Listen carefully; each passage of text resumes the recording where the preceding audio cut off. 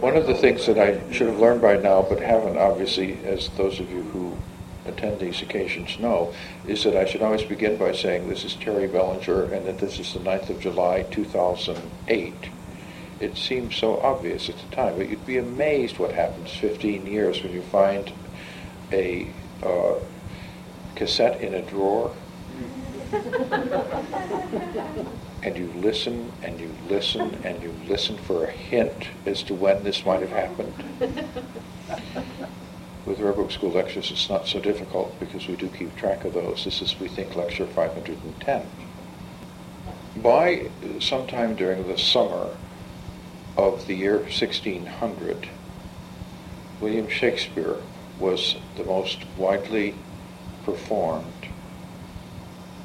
dramatist in England, a position that he has never lost. Shakespeare has continued to be the most widely performed playwright in the English-speaking world, I believe without break, since the summer of 1600, which is a pretty good record.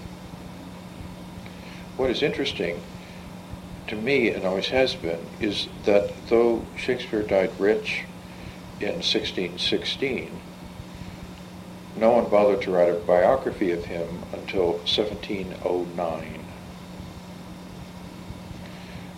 when Nicholas Rowe wrote the first biography of any extent at all as a preface to his edition of Shakespeare, published by Tonson in the early 18th century, just about a century after Shakespeare died, and a good century after Shakespeare retired.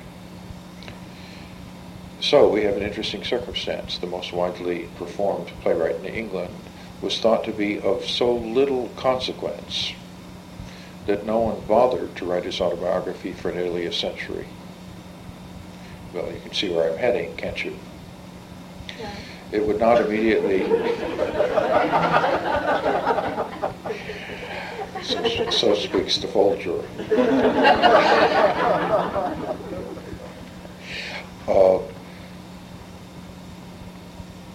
Baby books seem of considerable, indeed profound, insignificance to most of us as a genre. But as we've been told, we're wrong. And Russell Johnson from UCLA is going to tell us exactly how we're wrong. It's a pleasure to welcome him to this podium.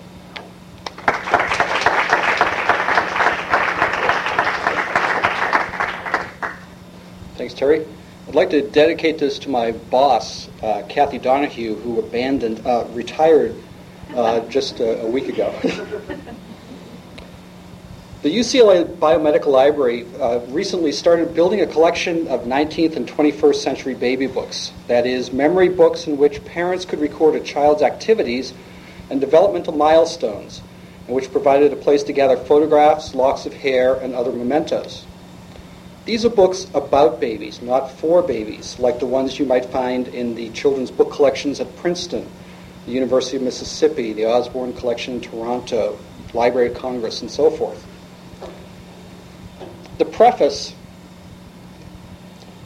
of Baby's Record, a twofold gift for mothers and children, published in Cincinnati in 1889, describes the genre and how it differs from other records of personal information. The design of this little book is to supply a want, though perhaps an unknown one to many. Most persons regret that the little items of babyhood, so interesting to the parents at least, pass into oblivion. The book is not intended to be a family record, but an individual one, which will form a part of the outfit of each newcomer in the household, and which can afterward be given to the child to be preserved as a source of interest and entertainment for himself and his own children in after years. The books may be chock full of memories that were written or pasted in, but they usually turned out to be ephemeral or fleeting. They were printed in huge quantities, but like diaries and commonplace books, you don't find them on public library shelves, and few survive their authors' or subjects' lives. Our collection, more than a few isolated examples, is the only known one in a library, available for anyone to consult and use for whatever reasons. In building the collection, we are constantly in competition with a handful of collectors, some of whom are interested in the subject matter, and others who, for example, may concentrate on a particular illustrator. Annie F. Cox, in the case of this book, with the swell subtitle, quote, "Wherein may be chronicled as memories for grown-up days the mother's story of the events, happenings, and incidents attending the progress of the baby," unquote. A historian who used the collection bypassed the illustrations, but was taken instead by the story that was told. The mother died when the baby was 5 weeks old, and the book was a gift from the grandmother, who then raised the girl. The text at left describes going to the photographic studio to have this cabinet card portrait taken. That indeed was a red-letter day. That is, a particularly significant day, a term named for the practice of marking feast days in red on manuscript Christian church calendars. The category was used for decades in these books, but none illustrated it as literally as this one. Cutting and saving a first lock of hair was a red-letter day, as was the appearance and later the loss of the first tooth. By the way, what is it about collecting teeth? The tooth fairy, paying for children's first teeth as they wiggle loose and fall out, that I get. But hanging on to the anatomical relics, not sure. Back to red letter days and items of personal importance. This laundry list of firsts is heralded by the authors, one of whom is a CPA, as, quote, "a monument to the faithful cooperative spirit and parental interest of our fathers and mothers," unquote. Headings cover the entire lifespan here, all the way through presidents and governors supported and my philosophy of life.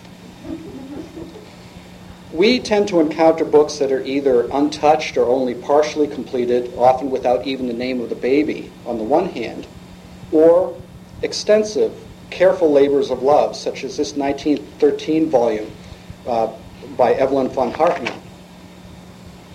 This is a record of growth and development. Physical measurements, traits, tastes, aptitudes, accomplishments, conduct, momentous events, the memorabilia of birthdays and holidays, and behaviors as they appear and change. Recording the first laugh is one thing, but this girl, born in Waterloo, Iowa in 1913, has to be the happiest baby I've seen in any of these books. Where does a researcher find old baby books? Not in library stacks, as I noted. Before we started buying and cataloging, most would be found only in private hands or in the archived personal papers of folks such as Vogue magazine editor Diana Vreeland, who kept her husband's and her son's, now at the New York Public Library. Barbara Rutenberg, the Los Angeles History of Medicine antiquarian bookseller, is to blame, or credit, for getting us interested in collecting baby books. She was trying to track down the earliest ones containing individualized medical information, such as Dr. Dunbar Walker's 1884 Parents' Medical Notebook, with its ledgers for tracking a single child's diseases and disorders. At that time, infant mortality was just starting to come under control, and more than 2/3 of newborns survived the perilous first month of life. Barbara gave us this book, and that got us going. And we keep going and going, especially through eBay. The chief supplier of baby books since World War II, C.R. Gibson, claimed to have invented the first baby book in 1898, Will and Frances Brundage's Our Baby. We've already seen this is incorrect. When I met with their management team at their Nashville headquarters this spring, I broke the news gently. Then I suggested they can still claim to be the longest continuing publishers of the genre, and that's not bad. The magazine Babyhood, devoted exclusively to the care of infants and young children and the general interests of the nursery, had a brief article 10 years earlier, in January 1888, talking about the merits of handmade diaries, or publications for keeping, quote, a diary of the more important incidents of each child's growth, unquote. And they cited the Mother's Register or the Mother's Record, which were to be found in bookstores. An early standout was Maud Humphrey, a very successful commercial illustrator of more than 200 books and numerous calendars, paper dolls, postcards, valentines, and so forth. You may recognize her because she had a famous son by her surgeon husband, Dr. Bogart, the year after this title came out. And I'm trying to track down that baby book because I have to figure it's written in her own book. One of her watercolors is seen on the cover of Darrell Hefner's excellent illustrated catalog and guide to the great baby book illustrators. Humphrey Bogart was not the Gerber baby, by the way, as was rumored. That product arrived when he was well into adulthood. Did Thomas Jefferson have a baby book? I don't think so. I think it's typical that you have to mention Thomas Jefferson from up here.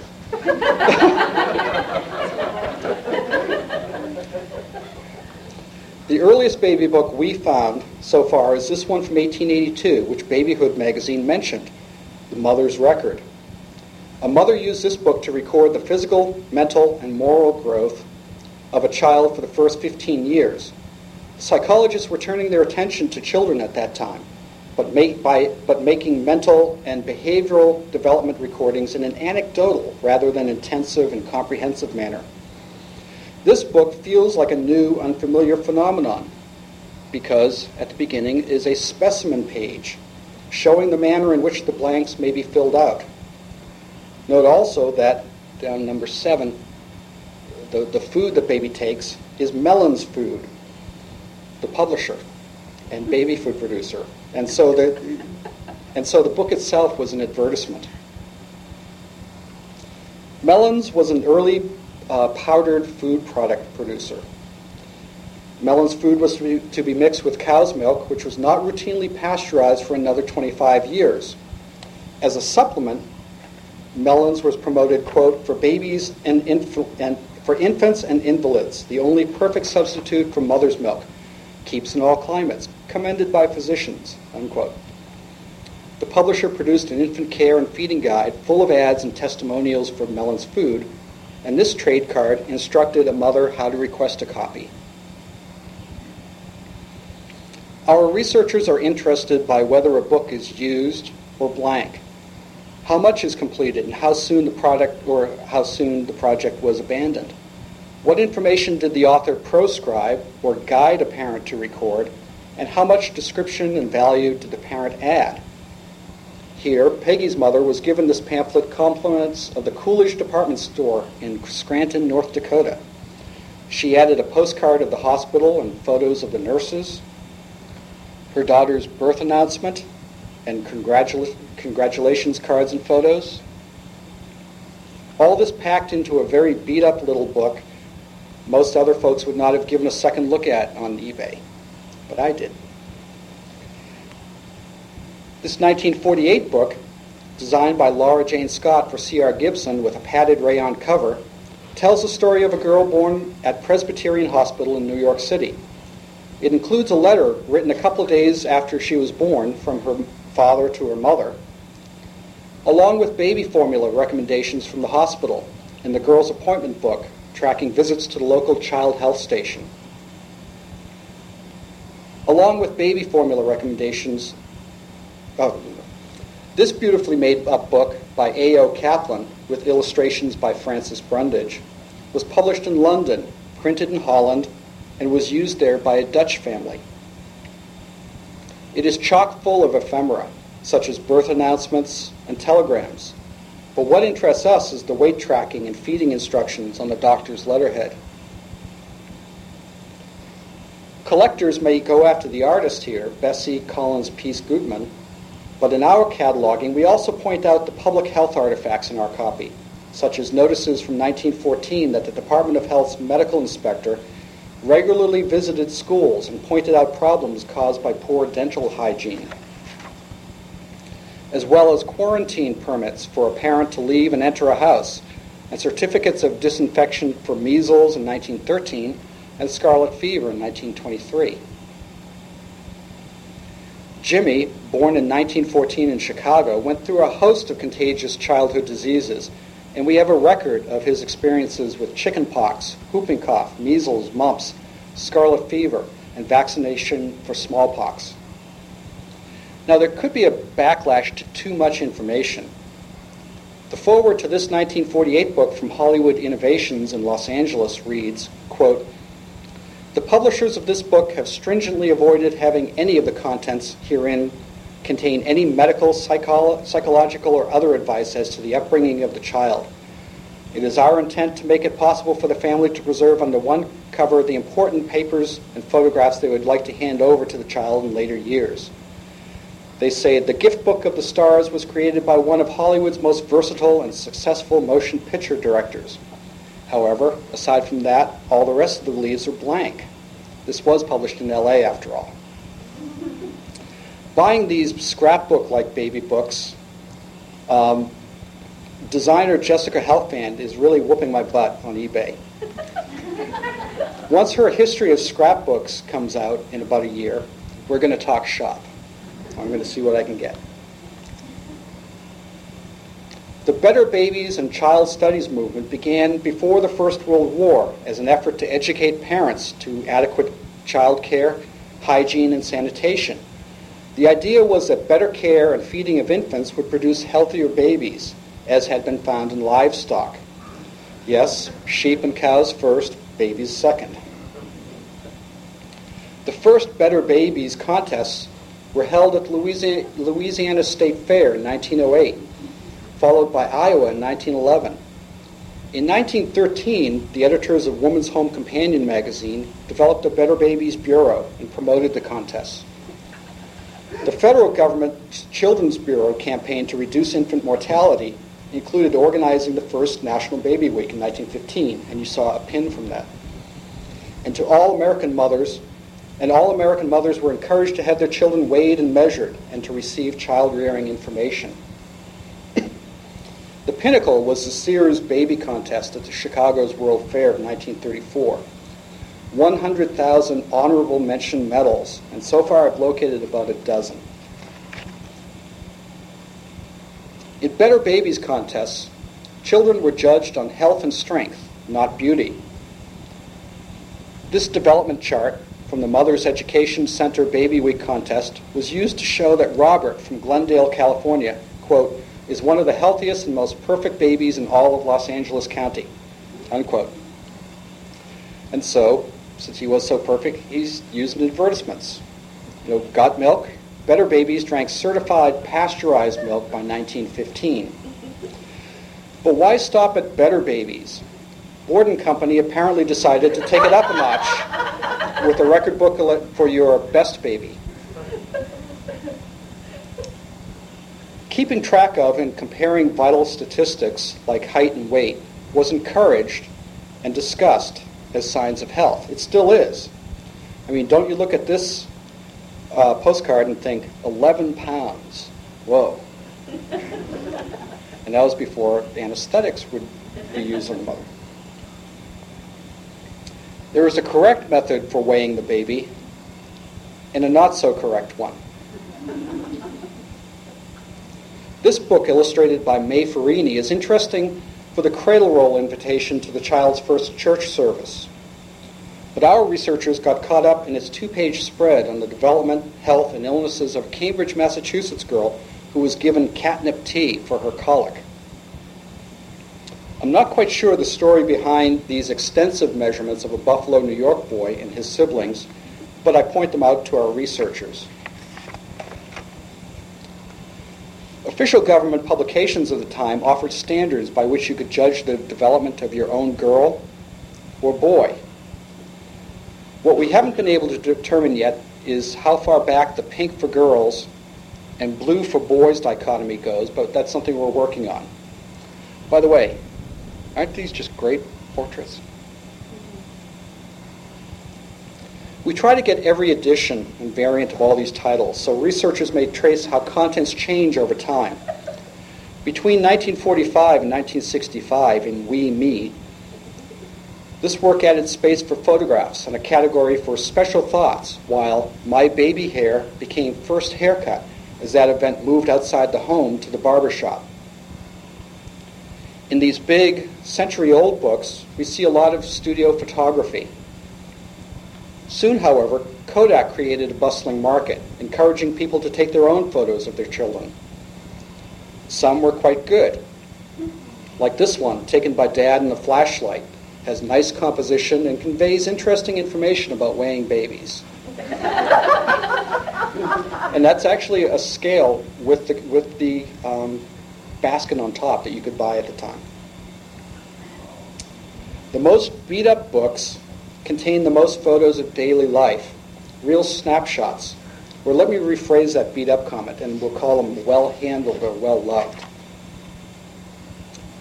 Where did these books come from? Who gave or sold them to the new mother or parents?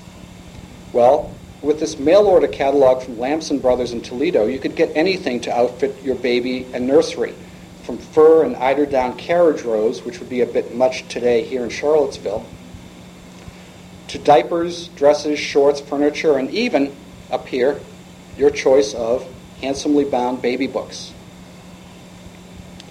Menons, the talcum powder people, invited mothers to write in for their combination baby book / child care guides from the nurturing, fictitious Aunt Belle. This wonderfully titled book has spaces for individual entries on the first dozen pages. The remainder of the text is an infant care manual, courtesy of the U.S. Department of Labor Children's Bureau. It is personalized for a community with advertisements from local businesses. Checks for deposits in the child's bank account were printed on perforated forms on leaves bound in at the front and back. You'd go present this to the merchant, they'd sign, and after you'd had 10 purchases, they would deposit $1 in your child's account, not in yours. Birth certificate registration from the Bureau of Vital Statistics of the State Board of Health was a requirement early in the 20th century. This central record keeping, besides being just, quote, a legal introduction to human society, unquote, as this booklet claimed, aided the local Chamber of Commerce to pair its business members with likely customers. One of the modern criteria for being a developed country is having centralized record keeping of infant births. In a developing country, you may not see registration until the child is several years old. In other words, past the danger of infant mortality and decimating early childhood diseases. In 1914, Mrs. Max West of the U.S. Department of Children's Bureau, U.S. Department of Labor's Children's Bureau, first extracted government reports on child rearing. This was scooped up by publishers who issued congratulatory baby books from local merchants such as a bank in Jacksonville, Florida on the left, and a furniture and rug merchant in Lebanon, Pennsylvania on the right, and a dairy in Omaha, Nebraska. Insurance companies chimed in, and they had their own interest in seeing better babies and fitter families and customers. Everyone loves this one. Not bad for a cover from a booklet from the Illinois Bankers Life Assurance Company, right? It's nice to find a prospectus which pitched a new baby book to booksellers and department stores because we get to see what was considered important and attractive and what these things cost in their various bindings from plain to fancy. Now, we don't collect much post-World War II because our budget only runs so far, but this title is one we are collecting comprehensively. This example is a twofer. A hospital and bank teamed up on this one. One of our researchers is writing a history of the largesse a new baby receives. This began with gift lists in early baby books, some quite meticulously kept. It moved on to savings accounts and baby banks, literally, banks that were made to look like baby books. Taking this through today, the pitches for contributions to baby's college fund. Altogether, I call it the history of baby booty, and we should be seeing the story in Smithsonian Magazine before too long. Beginning in 1928, the Mother's Aid of the Chicago Lying-In Hospital published a best-selling book combining record-keeping and expert advice. We are trying to collect every variant of the work so that researchers may track changes in emphasis and coverage over the decades. 1928's subtitle shows the influence of the Better Baby movement, quote, including scientific charts which which will provide practical service to mother and growing child, unquote. A couple of its pages record the child's questions about religion and questions about sex. Each printing has a wonderful colophon, tracking how many cumulative copies have been sold and the details and rigors of producing the current one. Quote, each page required 4 separate plates and passed through the press 4 times. To complete this edition, more than 1 million press impressions were made and more than a carload, meaning a railroad car, of paper, especially manufactured to take pen and pencil notes with as perfectly as the fresh pastel colors, unquote. In 1958, with the 29th printing, whose department store sales box is shown here, the subtitle dropped Scientific Charts and now reads, quote, a record book which will prove of value to parent, doctor, and school as child grows to maturity, unquote. Inside, mother's notes have been replaced by parents' notations. Nearly 20 million copies of the title were printed in the first 30 years. The 6th completely overhauled edition appeared in 1989.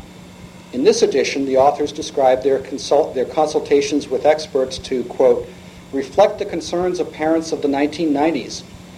There is discussion of caregivers and nursery school, baby's nest egg, and preparing for college education, unquote. Sections such as child's questions about sex and questions about religion are absent, probably because these issues were all resolved since the world of 1958, when I was born. All of our researchers have shown an interest in baby books which reveal an individual's personal narrative. Over here, quote, on this day, baby smoked his first cigarette. In 1920, down here, the grown-up Robert wrote in the lower left-hand corner, quote, I am still smoking. This daily diary of little Hugh, started on July 28th, is a gem. The following day, here, quote, at 10 o'clock, he had his first meal and showed himself to be a vigorous little fellow who could be counted on to do his part in the feeding process, unquote. August 2nd, quote, mother wonders if her baby ever cries. When all the babies are wheeled down the hall at mealtime, Hugh maintains a calm, contented manner while the less polite babies voice their impatience in lusty cries. August 4th, mother must take back what she said on August 2nd. August 5th, today Hugh was circumcised. As an anesthetic, whiskey water was administered just before the operation. A nurse who was present reported that Hugh did not hold his liquor well, but became shockingly drunk. This all at the tender age of 1 week, unquote, and during Prohibition.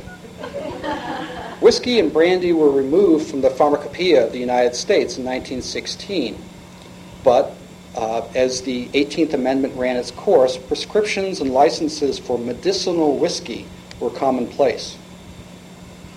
And I think we're going to have some medicinal wine later. The journal continues with the parents looking forward to taking the baby home, which finally happens at the end of the 2nd week. And it was a different world then. There also is an intense interest in book subjects' tangible connections to history. This very beat-up or well-loved book from 1916 contains ephemera from a girl's life and education in New York City. But the kicker is on the backside of this this portrait of Jessie, a real photo postcard, at age 1 year, 1 month in 1918. Quote, this card has been on the battlefield over in France. Unquote. This record of a boy in Red Bud, Illinois in 1914 is completed posthumously 30 years later, concluding, killed in action over Czechoslovakia, July 21st, 1944. A doctoral student in material culture at the University of Delaware, Laura Pascali, was intrigued about the girl whose life was captured from 1906 to 1908 by this London published book. Laura pointed out that the bulk of the journal was completed following the child's death, because many entries were written in the past tense. And then she interpreted the handwriting and determined that on the baby's weight page that the girl's death was noted. Janet Golden, a researcher from Rutgers, wrote an authoritative book on the social history of wet nursing in America, From Breast to Bottle. It came out in 1996. Janet looked at this and told us that the type of infant feeder, right here, shown here, was known as the baby killer because it was nearly impossible to sterilize the long rubber tube, and that this feeder had been discontinued in America but was still in use in Europe at this time and thus showed up in this baby book. Laura and Janet each gave me permission to use their names and talk about their research. Otherwise, I would not reveal what they worked on at our library. They are among a growing number of historians, sociologists, graphic designers, and others who are doing research in the collection. As we amass hundreds of books, new potential research topics presented or differed over the decades. Certainly, the section titles under which entries were made changed. In this 1891 book, a parent was guided to make a record of cute sayings and sensible remarks. A different child made for a different lexicon. Here's one of my favorite categories, bright sayings, which just seems more playful than quaint sayings, although I suppose that's what a queen would utter. This is interesting. A local newspaper column in this book, pasted in this book, which collected children's amusing vocabulary and phrases. And this was years before Art Linkletter went on the air with Kids Say the Darndest Things. And I think Terry might be the only one who remembers Art Linkletter. Yeah. Okay. The books always contain a place in which to record first words and memorable statements. And I think we've developed a large enough collection to support research into how experts in babies' speech could develop and what parents actually observed and chose to record for posterity. Over time, the tone of the books themselves changed. The records started changing from the third person to the first, from the point of view of the parents writing about our baby to babies seemingly writing about me and my and I. This book's title and its contents are caught in between the two viewpoints. Not that I noticed it at first, because I just kind of got stunned by the quality of the pastel illustrations and the baby who was breathtaking. This World War II book, though, gets into that first-person voice, giving instructions from the baby to Pop and to Mom, and does it in a really hip, happening way, such as, "Hey Doc, what's the dope?" We may have just scratched the surface of non-English language books, such as the Spanish one from Mexico, so I don't know how widespread the baby book phenomenon is across the world. We're looking at specializations in focus, such as Jewish baby books in English and Hebrew, with no categories for christening or first Christmas. Books for adopted babies. Books for African American babies, which include a space for reporting the results of the sickle cell lab test. Books for prematurely delivered babies. And, I kid you not, books for pets and animals. There are lots of books for your kitty cat. Books, plural. There are lots and lots of books. As well as for your dog. Because you want a place to keep vital information and notes about memorable events. It has the right format and contents. It's a baby book. Now, just like there was a Baedeker for everything, I expect the same is or will be true for baby books. We even collect the satirical models, because you can't make fun of something if people aren't familiar with the original, right?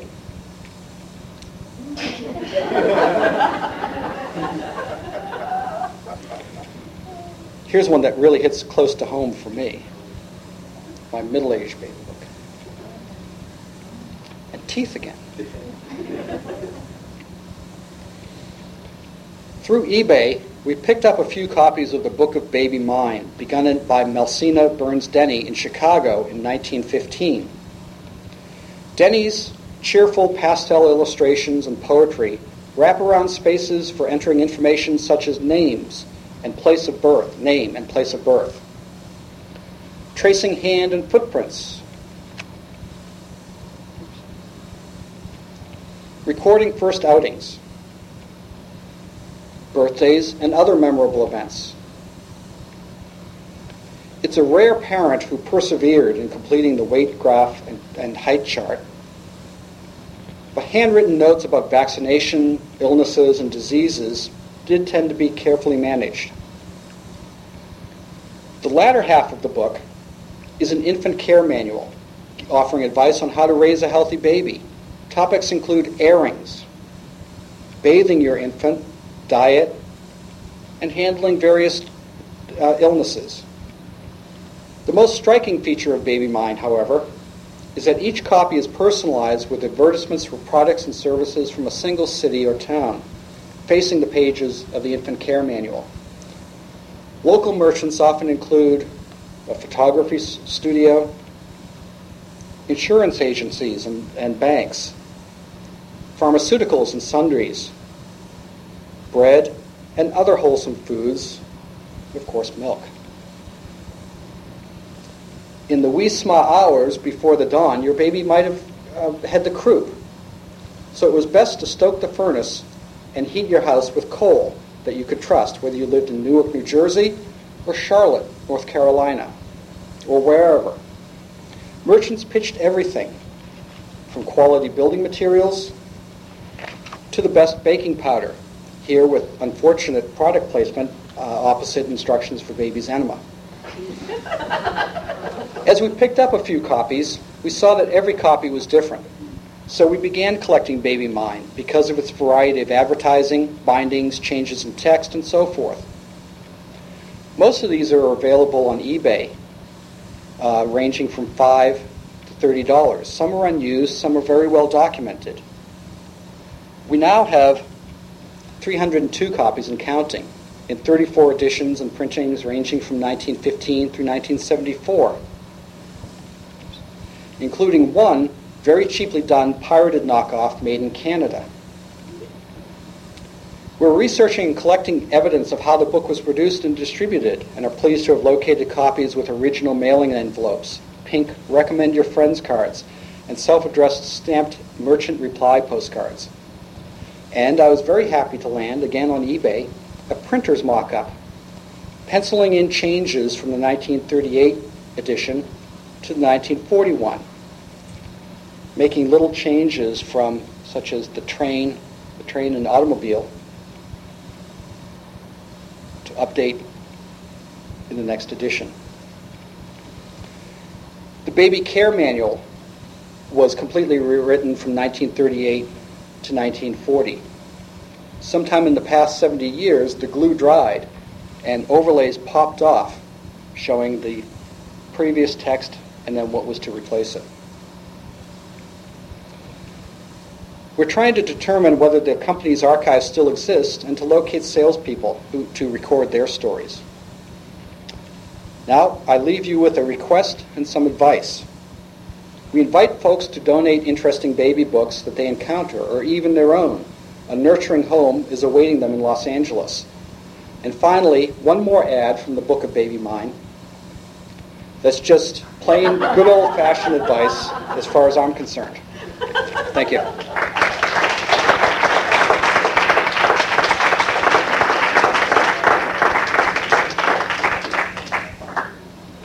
If Thomas Jefferson didn't keep a baby book, it was only because he was prevented.